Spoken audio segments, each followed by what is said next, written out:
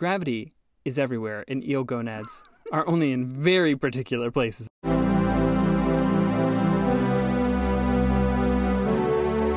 Hi, and welcome to the Meet Your Heroes podcast. I'm Audrey. And I'm Elliot. And this is the podcast where we spend hours every week scouring Wikipedia, various websites, to bring you the little-known facts about some of history's most notable people.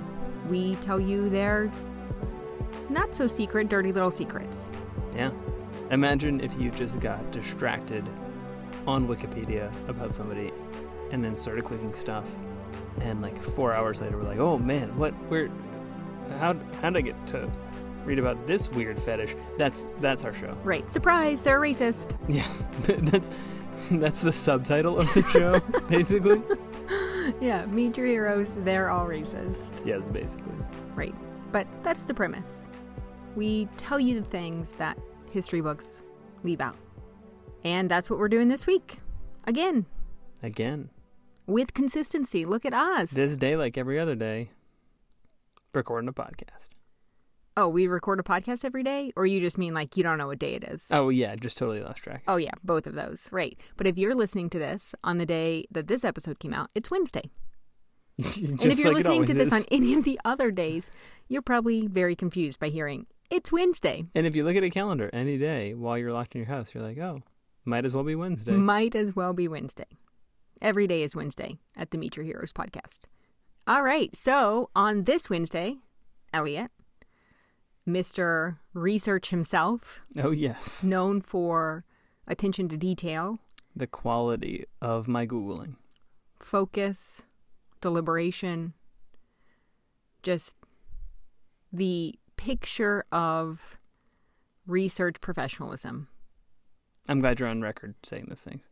Who are we talking about this week? This week, our hero is no other than Mr. Sigmund Freud. Ooh, there is no other Sigmund Freud. The father of psychoanalysis. And like 6 or 7 kids, right? Yes, 6 kids. Good. Wow, good trivia. Mm-hmm. Know a lot about Freud, actually. This is one that I'm well prepared to have a conversation about. Interesting. Unlike many other folks. Yeah, almost every other person we've ever talked about, yes. Okay. Where to begin? Austria, yes. The year 1856. All right. The 19th century coming in hot. Yes. Never lets us down. It's true. On May 6th, ooh, little Sigmund is born, which happens to be the day this podcast will be released. Which is, of course, a testament to our incredible planning skills and not just a totally random coincidence that we're going to take total advantage of. Do we know anything about his personality based on his birthday? He's a Taurus. Oh, yeah. Yeah. This is Wait, not... is he? Yes. Yes. As a May 6th birthday, he's a Taurus. This is not astrology hour. What we can say definitively, though, as being a Taurus, it is appropriate because we will find out he is very much full of bullshit. Yes. So he's born, he's the first of the 6, he's the first of 8 kids in his family. Wow. And what's that like? Well, so... It's hard to imagine having 6, 7 younger siblings. As somebody who grew up in a big family, yes. It's big. He went on record. It's loud. It's so loud. All the time. Constantly. Endlessly. Relentlessly loud, yes. He and his mother had a very special relationship. He was very close to his mother. And he later in life went on record as saying, when you were incontestably the favorite child of your mother, you keep, during your lifetime, this victor feeling. You keep feeling sure of success, which in reality, it seldom doesn't fulfill. He's basically saying, I'm just always going to kick ass. I'm always going to be successful because my mom loved me. Not only his mom's favorite, but just feels very good, full of himself because of it. Wow. Yeah, so he ends up living a relatively happy childhood. He goes to the University of Vienna at 17 years old and studies medicine. He graduates a couple years later. It doesn't take long to get through medical school in the 19th century. So like 3 or 4 years later, he's out in the labs working and stuff. He spends 6 years studying crawfish and eels. Crawfish or crayfish, for the less cultured of our audience, is this little tiny lobster-looking thing. He's studying the brains and the neurons. Actually, they don't call them neurons yet, but based on his work, they're going to figure out, oh, these are neurons. Name them later. One interesting weird note. So he spends a month looking for the ovaries specifically the testicles of eels. Yikes. Unsuccessfully. I've literally never before, ever in my whole life until this moment, thought about the fact that eels potentially have testicles. Oh, well, get ready, because this is the time for your eel diversion story. So did you... No, okay. I don't know. I know nothing about eels. I happen to know a lot about this, and I love this story. For thousands of years... Pause. Yeah?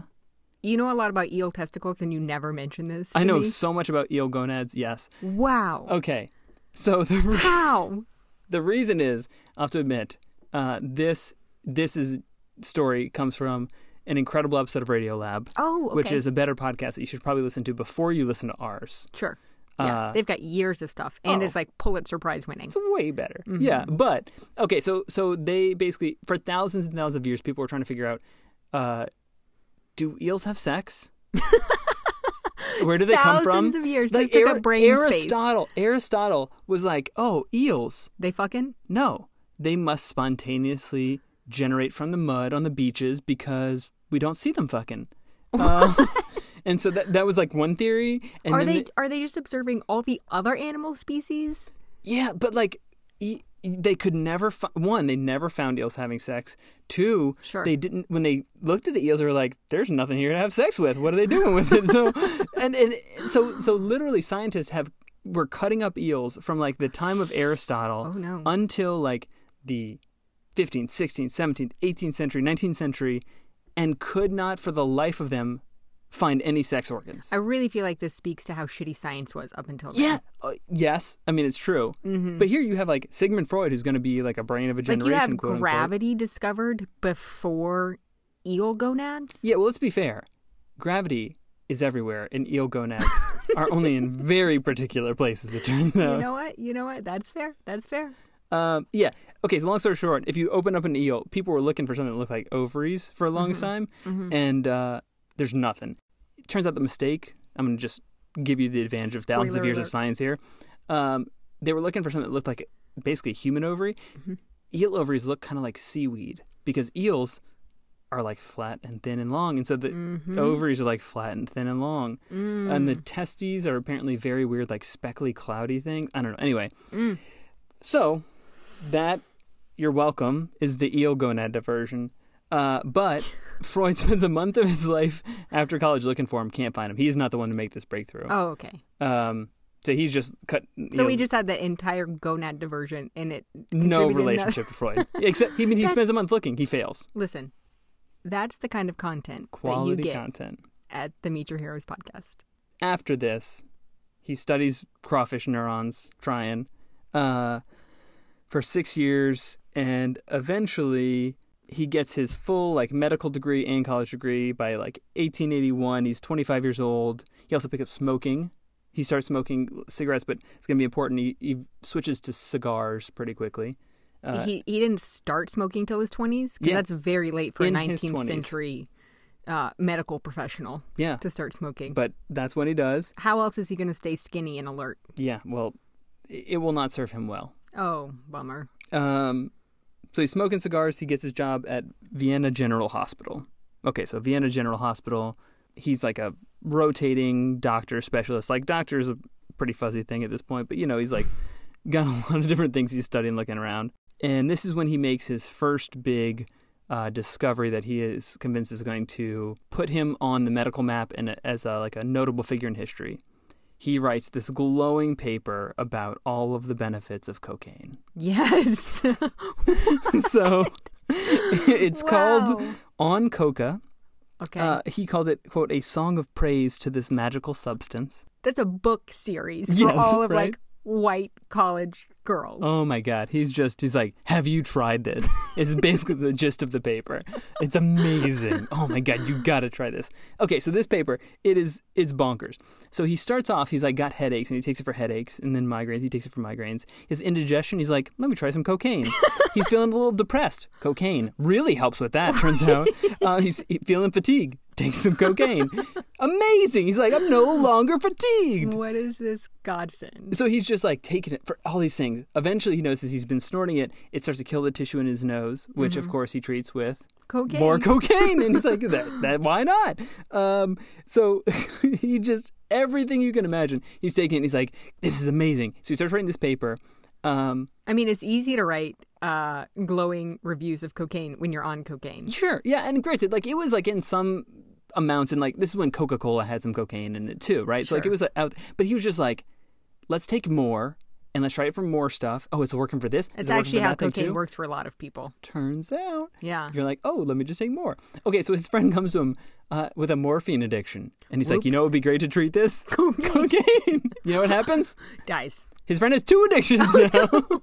Morphine and cocaine. His friend does die, yes. Yeah. But he's like, so you know how he writes this in his paper? He's like, fantastic success. Yes, treated a morphine addict. Check.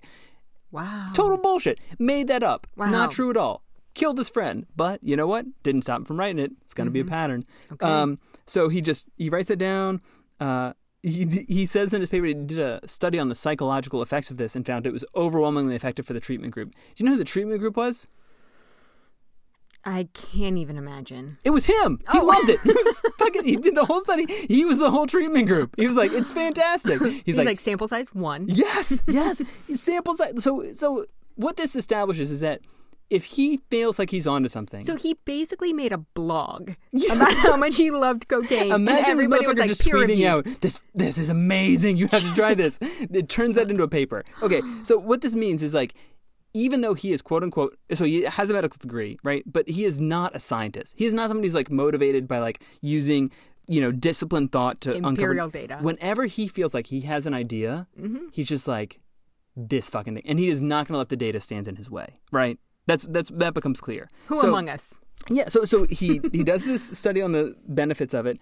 When he publishes this, and people are like, wait, you're the only subject in this study? Sounds like you just like cocaine. And he's like, well, yeah, I tested it on my colleagues. I gave them cocaine too. And he's like, what? Woo! And all of his colleagues are like, he did not give us cocaine. And then he's like, okay, so I didn't give it to anybody else. He retracts that, but he's like, but trust me, it's really good. Right. Turns out it's addictive. He tries to stop. He misses his supply for like 2 days and like has withdrawals and almost dies, hates his life. And he's like, oh, interesting. So he won't use cocaine again for a little while, and then he'll continue using it on and off like throughout his life. But so this is the model of the scientist we're looking at. Okay. Keep this in mind as we explore his other discoveries. What could go wrong? Yes. Okay. So fresh off of publishing this cocaine paper, he decides, being a doctor is great, but I really want to go do this fellowship studying with hypnotists. So stage hypnotism was like big in vogue in Europe at the time. Yeah. And so he goes and he's finding people who are like getting hypnotized on stage, and he like studies with these. Now, these people were not like entertainer stage hypnotists. These were like medical quote unquote hypnotists, right? Who were trying to like cure stuff. And so it was like in a medical school context, and he's like studying with them. He finds one person, becomes his protege, kind of learns some stuff, takes it back with him after this 3-month fellowship, and he decides, it's busted being a doctor, right? I'm going to go do a private practice where I try to help people with their problems using hypnosis. It's cocaine and hypnotism. I mean, yes, right? We're just on the right foot. New band name, I called it. So his private practice is for nervous disorders, right? And essentially what that means is like you're only seeing rich people and mostly women at this point, right? Sure. At this point, it's like 1886. He resigns his hospital position, and he marries his wife, Martha. Okay. He starts seeing patients, and he's like, nervous disorder, come and see me. And he takes notes on them, and one of his first and will be one of his most famous case cases, which he later goes on to like publish in some form, is Anna O. Okay. So Anna is 27. She basically started in her 20s to have weird issues where she couldn't speak her native language of German. Like she just lost the ability to speak, had partial paralysis in some parts of her body, had facial pain. Yeah, like vision and hearing loss.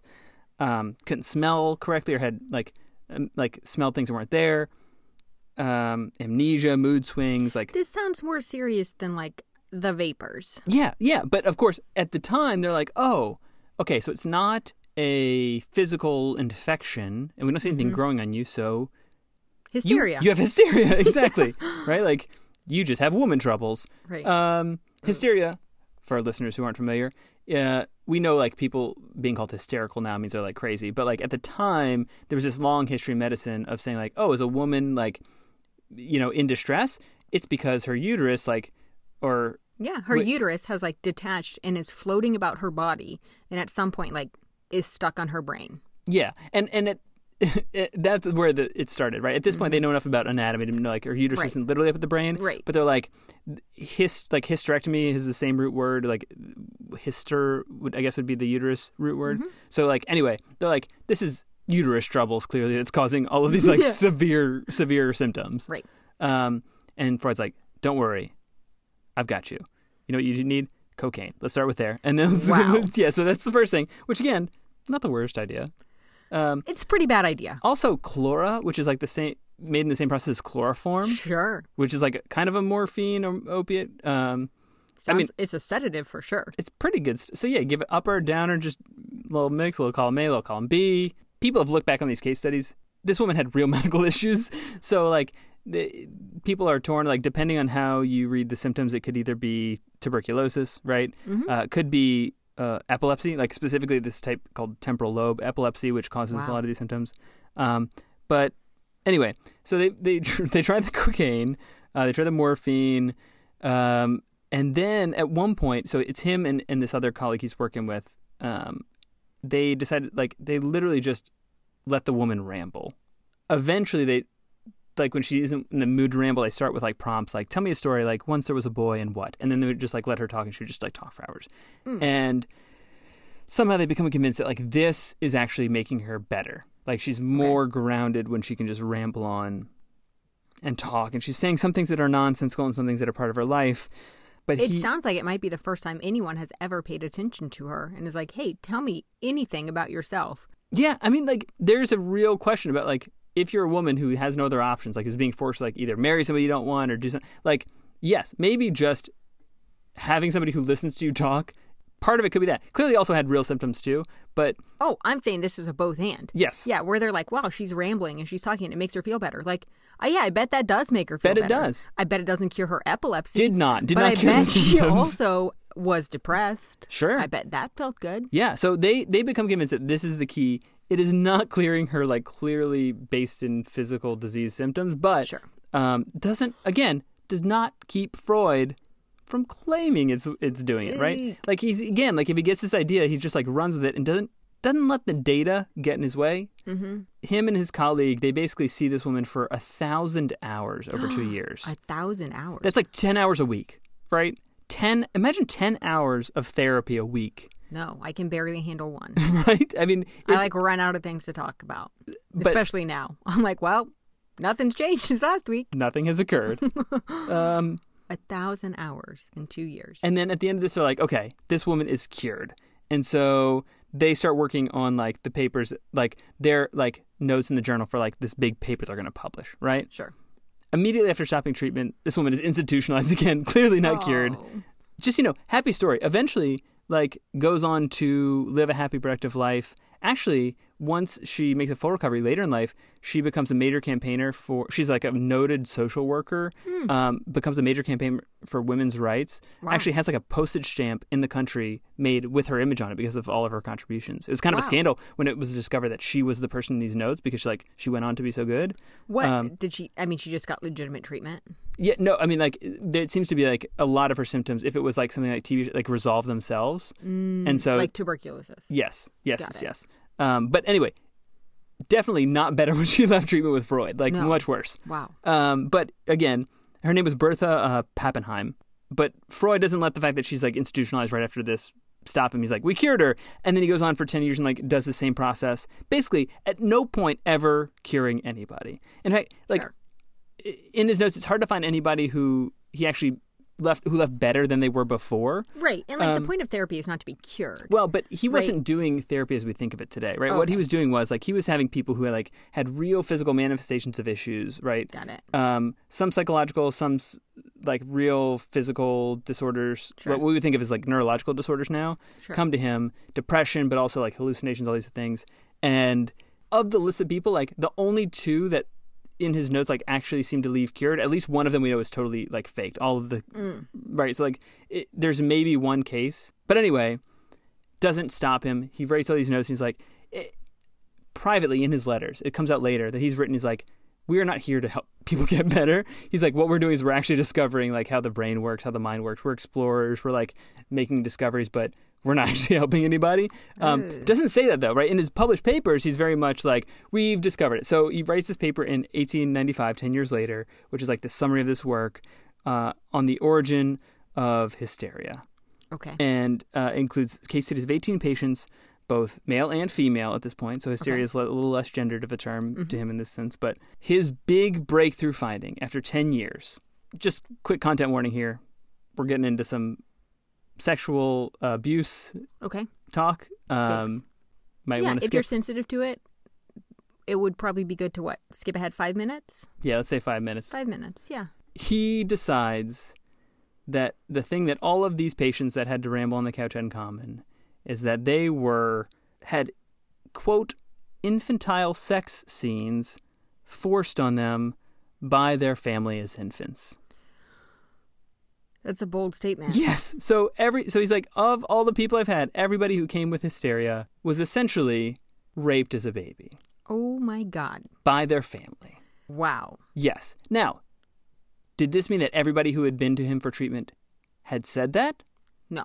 No. No way. They had said things that he had interpreted as them deep somewhere in their brain trying to express this but can't. And sometimes he even said, like, it sounds like this happened to you because of based on this other unrelated thing you said.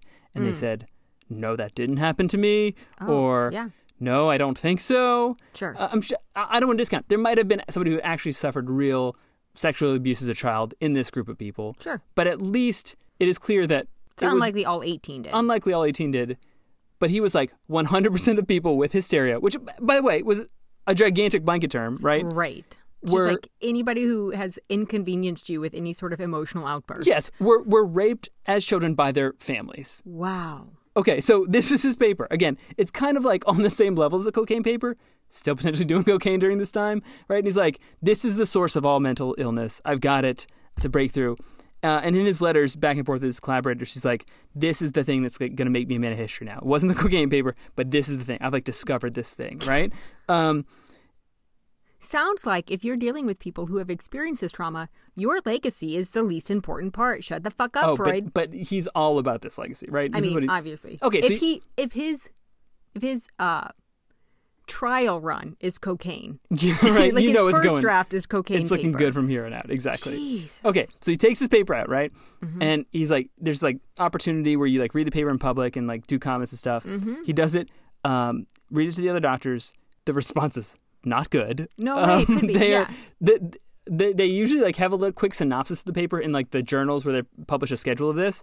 They don't even publish the synopsis. They're like afraid to. They were like, oh no. His letters afterwards were like, he summed it up with, they can all go to hell. Oh. Yes. Yeah, this is everybody else's problem. Yeah, exactly. Wow. Yeah, kind of like devastated. Nobody took this seriously. Pretty quickly thereafter, he would stop taking it seriously too. But he's like shattered by the fact that like this was not his moment. Nobody believed him also because he presented like zero evidence that this was the case. He would fabricate some data, but he still didn't even claim that like everybody said these things, right? Sure. So he was just like trying to pull straws together, and his sloppiness came through in the research. Around this time, he has his sixth kid. Okay. He's got 6 children now during this 10-year period where he's doing the research. 6 kids in 10 years. Yeah. 6 kids in 10 years. Yeah, big family. Wow. Bet his wife's tired. Yeah, so his wife is tired. His wife has a sister, and the sister's husband dies. So the wife now has like a widowed sister, and that widowed sister moves in with them, the family, Minna, Martha and Minna. Not good news. The same year, Freud's father dies. Freud's defeated because his paper didn't get more accepted. By the way, if you Google this, so the thing that Freud called his I feel bad, his baby rape theory, basically. Okay. Right? The thing he called it was his child seduction theory. Oh. Yeah. No. So he's like 5 or 6 different words in German. You don't want to Google that. No, you don't. That's what I feel. So he was not implying that like babies were seducing people or people were seducing babies. But any like, combination of no, those that's words just will terrible. get the FBI knocking on your door. Yes. Wow, yes. that's so bad. Yes, but so You can't just add theory to any combination of the worst possible scenario. Yes, there's like 6 German words. The seduction is the one, I guess, like for whatever reason he thought was like the most palatable way to talk about this horrific idea. Fresh off the total like rejection of his child seduction theory. Okay. His father dies, and so 1-2 punch. Yeah, right. Really fucked up Gandhi too. Yes, it did. So he's like, okay, what am I going to do? I'm going to do some self-exploration here, right? He's like digging deep, trying to figure out where he went wrong. Why aren't people like recognizing his genius? And he realizes like, okay, maybe it wasn't seduction. Maybe these babies only wanted the sex, but it never occurred to actually happen with them. That's so terrible also. I know. Not any better. Let's just pause. Like before, neither of those are palatable scenarios. No. By the way, there's no science here. There's no like brain science. There's no like collection of data. But he like comes to the idea like, okay, so I think so he literally thinks like, okay, even though these people said these things that convinced me that they secretly deep down had this happen to them as infants, I think actually what happened is they were lying to me or confused by their statements because what they had quote unquote infantile wish fantasies. Has he met a baby? I know, like he's got baby fantasies. Really? Yeah, these babies. Right? Who looks at an infant and is like, this kid? What is it about his self-reflection that leads him here? Well, one, he writes in his big book to come out after this, I have found that in my own case too, the phenomenon of being in love with my mother and jealous of my father, and now I consider it a universal event in early childhood, even if not so early as children who have been made hysterical. He basically says, if I dig down deep enough, I realized I wanted to have sex with my mother too. So clearly, this is his sentence, right? So now I consider it a universal event in early childhood. The narcissism that Freud brings to his work is so dangerous. It's striking. Just like, I experience life this way, so everyone must experience life this way. Yes. And again, it is the idea that comes first. Sure. Clearly narcissistic. And then after that, data be damned, right? Like, right. Doesn't matter. He's just like, sounds like a good idea. I'm going to run with this. Confirmation bias. He just pulls the data that makes sense. Yes. So he's like, okay, so I clearly as an infant and a baby want to have sex with my mother. For his father, he's like, what's my relationship with my father? He's like, well, he remembers this time that his father had scolded him because Freud went in and intentionally urinated in his parents' bedroom. And his father said, there will come nothing of this boy. And that like was a big moment where he's like, my father said I'd be nothing. I hate him. Instead, I want to have sex with my mom. And so therefore, QED, the proof shows everyone in the world wants to have sex with their mother and kill their father. Every man, at least. And so we have the premise for his next big book. There's so much in that story. Yeah. I mean, like, this is the thing. When people hear, at this point, it's almost normalized. So, of course, this becomes called the Oedipal complex. Sure. Named after this Greek tragedy, Oedipus Rex. Right. Where Oedipus, this king, basically is as separated as a child. Right, he accidentally kills his father.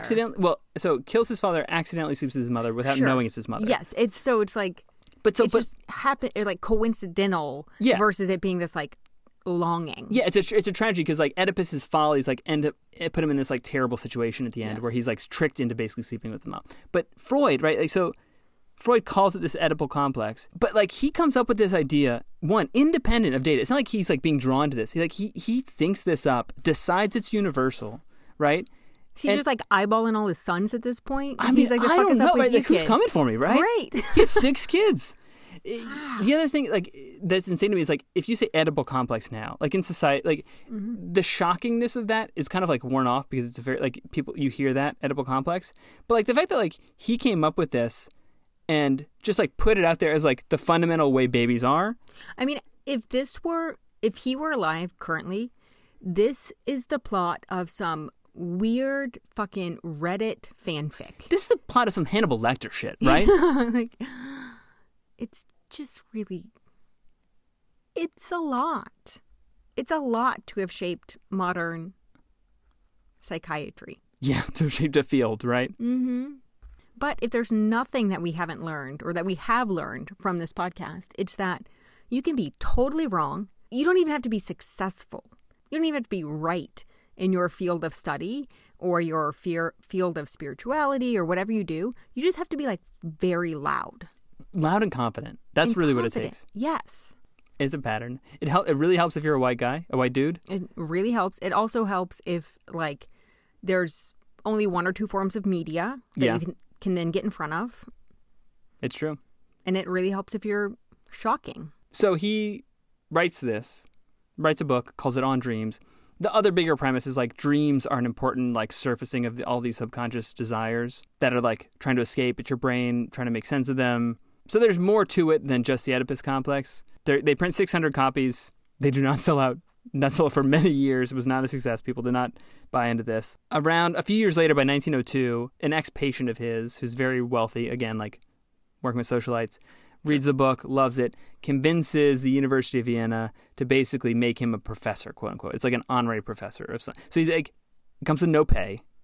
He teaches no classes. Okay. But finally he like gets this. He's got a book and he's got this position that like gives him some credibility where like he's no longer the guy that they all just made fun of for saying that it was baby sex was the root of everything. Like now he's like a professor. Wow. Yeah. That's all it takes. So he starts he also gets to give like a lecture once a month or something. And so he has like this little discussion group at his house with like 5 people afterwards. And he starts to like assemble this group of people around him, like this small trickle of followers. And basically the story of the next few years is like he starts to assemble not just like small followers in his area, but like slowly people across the world like read his book and like are interested in like hearing more from this guy. Like, ooh, tell me about the subconscious. He goes early 20th century viral. Yeah, which is very slow at the time if you're not an actual virus. Sure. If you're an actual virus, it goes on much faster. But viral in terms of media at the time, very slow. So like a few years later, 1905, he's writing, this is another fun side note, like he's writing about, he makes this interesting observation / theory that vaginal orgasms are separate from clitoral orgasms. And then decides that upon reaching puberty, the proper response of a mature woman is to change over from clitoral orgasms to vaginal orgasms. And that if you were actually a mature woman, you should stop touching your clitoris ever again. I'm learning a lot about his wife right now. Yeah, right? So like, that tells you a lot about his sex life. Woof. He said, so, yeah, again, let's be clear. There's no evidence. There's no observation here, right? Like, yeah, also, who are you to have any opinion about this, Freud? What the fuck? How did you go from eel gonads to this? He's an explorer of the subconscious, and he just decides that that's not your subconscious. No, but he decides bits. You cannot have women should not touch their clitoris after they're teenagers. Needless to say, he in the future goes on the record saying, and this is a quote: "The great question that has never been answered." The great question which has never been answered, and which I have not yet been able to answer, despite my 30 years of research into the feminine soul, is, quote, "What does a woman want?" End quote. That's very obvious. Yeah, I mean, he has no idea. He's admitting. He's just making shit up. He's like, I don't think you should ever touch your clitoris again. Also, I have no idea what you want. So this is like, after the baby sex stuff, this is like the next big, like, area. Like, he's just exploring and, like, making shit up as he goes. Again, it's not like he had some bad data at the time, like they didn't have good tools. He's just making this up because he's deciding that this is how brains work and then just seeing what sticks. Do you feel like if you could walk out onto the street right now and you're like, tell me everything you know about Freud, any of this would come up? Oh, no, absolutely not. None, no. Right? But this is like a huge body of his work. I will tell you, right? There's a big, like, the reason we don't think of all of this shit as Freud is because of some very again, deliberate work that people did to make sure this is not what you think of when you think of Freud. Yes. Yeah, you've got that cleanup crew. Yes, Gandhi that had it. crew. Teresa had Mother This Teresa. is what I'm realizing now is if you want to be recorded in history, you have to just like make a concerted effort to get people who are like going to dedicate their lives to just faking all the shit that you screwed up, taking all the bad stuff out, like suing people for saying stuff that's true about you that doesn't sound good, and just like trying to pretend that you were something you actually weren't, because the real people were not at all what you think. No. It's now the beginning of the 1900s, 20th century. He's like making shit up and got small, gathering of followers. At this point, he's invented the word psychoanalysis, which is not his medical practice. He has a medical degree, but it's not like it didn't exist as a discipline, right? So like it's just a thing that people do where they have you talk a lot. Kind of like cryptocurrency, Bitcoin. You just make stuff up. Yeah, just make your own. There with you go. confidence and ta-da. See if people buy it. World War I comes around. His sons go off to war. 2 of them do. He has very few patients, right? So he's kind of like scraping by here in Austria trying to see people, but he's not like internationally renowned yet. But psychoanalysts start to like make their ways into the military to help with like the war propaganda efforts and stuff. And so as a field, people start to be like, oh, somebody who's like doing brain doctory stuff, like, oh, maybe this is like a real thing. And so by the end of the war, economy has totally collapsed, like 1919, but he has a lot more name recognition because all these people who'd been working in the military are like, what are you talking about? He's like, oh, you should read this book by this guy, Freud. End of the war, his wife gets pneumonia, ends up going to a sanatorium. To celebrate the end of the war, he goes off to a big spa and, of course, brings his wife's sister, Minna, who's been living with them. Turns out they're having an affair for years, like just totally...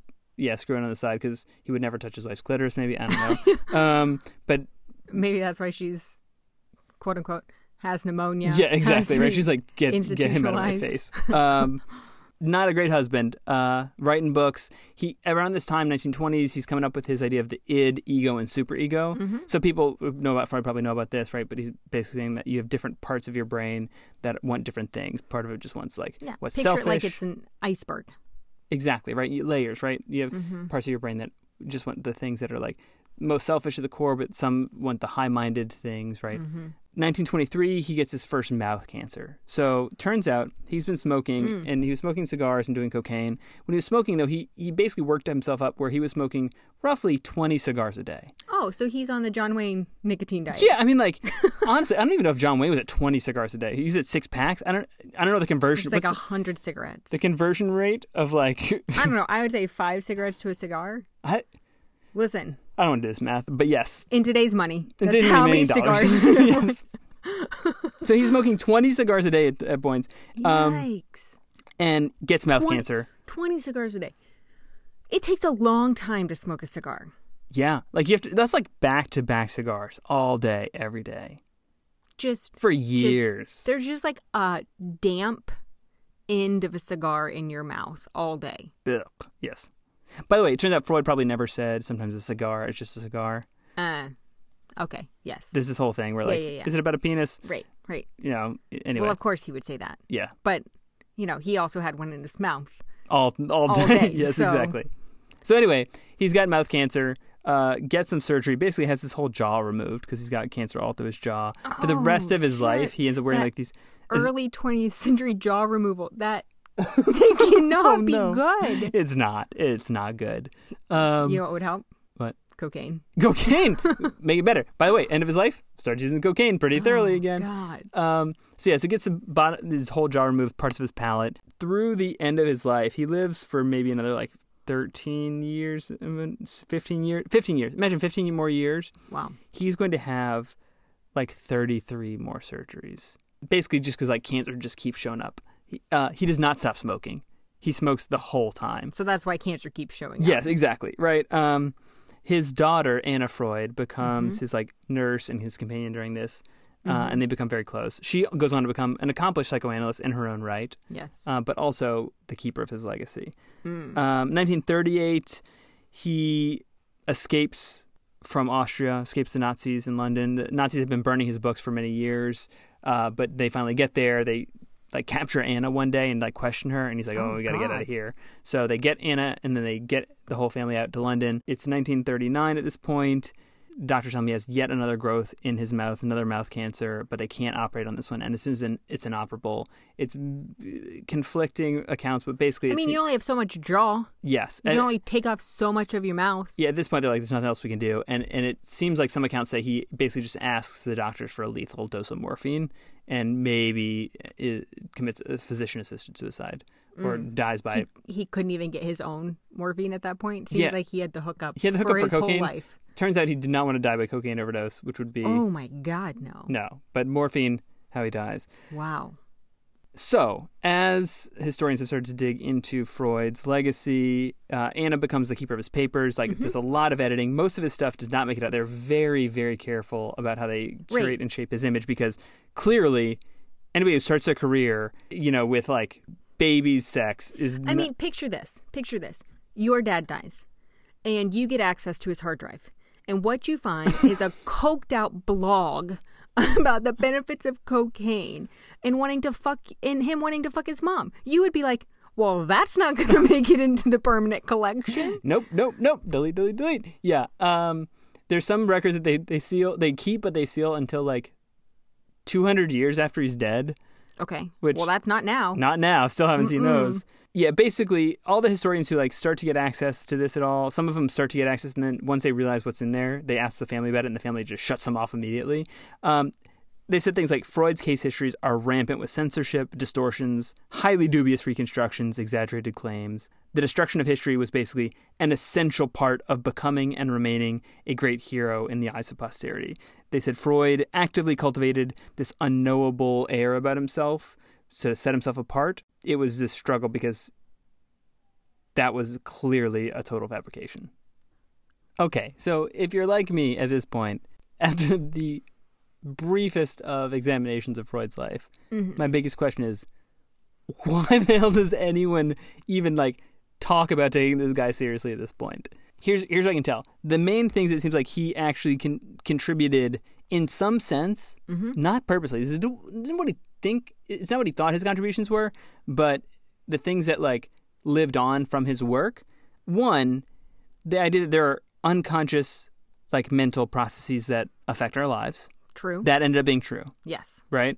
It was kind of a guess on his point, but he was also influenced by these other German philosophers who were writing about the unconscious is a thing that we can explore. And so he really popularized that. We still believe that. We know it's true. Later in his career, right, there's Jungian principles starting to come into play. So Jung was a direct student of his. Right, yeah. Right, at the turn of the century.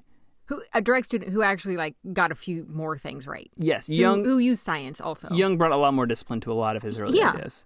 It turns out that a lot of times when students would disagree with him, Freud would ignore them. They would go off, start their own stuff, become popular, and then Freud would start to incorporate whatever was popular about his students' ideas. Again, taking credit for it. Totally. The other parts of this, he was right that we have conflicting motivations. We don't actually have an id and an ego and a superego as separate parts of our brain or anything, but we have different motivations in our lives that struggle to sometimes make the right decision. Yes. Later someone would, or around that time, that would be classified as Maslow's hierarchy of needs. Yes, Maslow's work, interesting, comes much later, 30, 40 into the 60s. I'm reading a book about Maslow right now, actually. Oh. But he's a scammer, too. We should have him on the podcast. We'll get there. Yeah. And then the last thing that really stood out about his work, Freud was right in the sense that he was the first person to suggest that childhood shapes our personalities and relationships, which it certainly does. Generally, not because of our sex fantasies as infants, but if you just kind of blur that, squint your eyes back up a little bit and say oh well, attachment theory. Yeah, he was saying what happens to you as a baby matters. Then yeah, I guess that is another lasting contribution. But frankly, somebody who gets it that wrong, that severely, and gives that little of a fuck about the actual reality of the science. I mean, the cult of celebrity is real. It's true. It's true. It was a concerted effort by his daughter specifically, and then a lot of the people that followed him to turn him into this heroic figure. And he was definitely not a hero.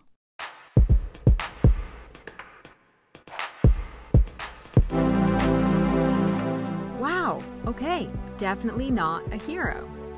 But we are. So where can people find us?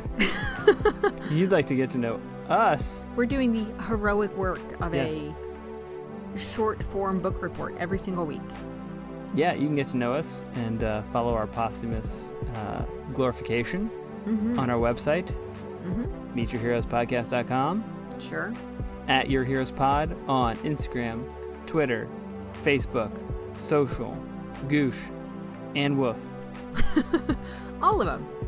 Yes. We're not on the Snapchat or the TikTok because that would be embarrassing. But you can find us other places. Tell your friends. That would be really great. Yeah. And until next week, don't be a hero. never be a hero. Bye. What did you say about your brother?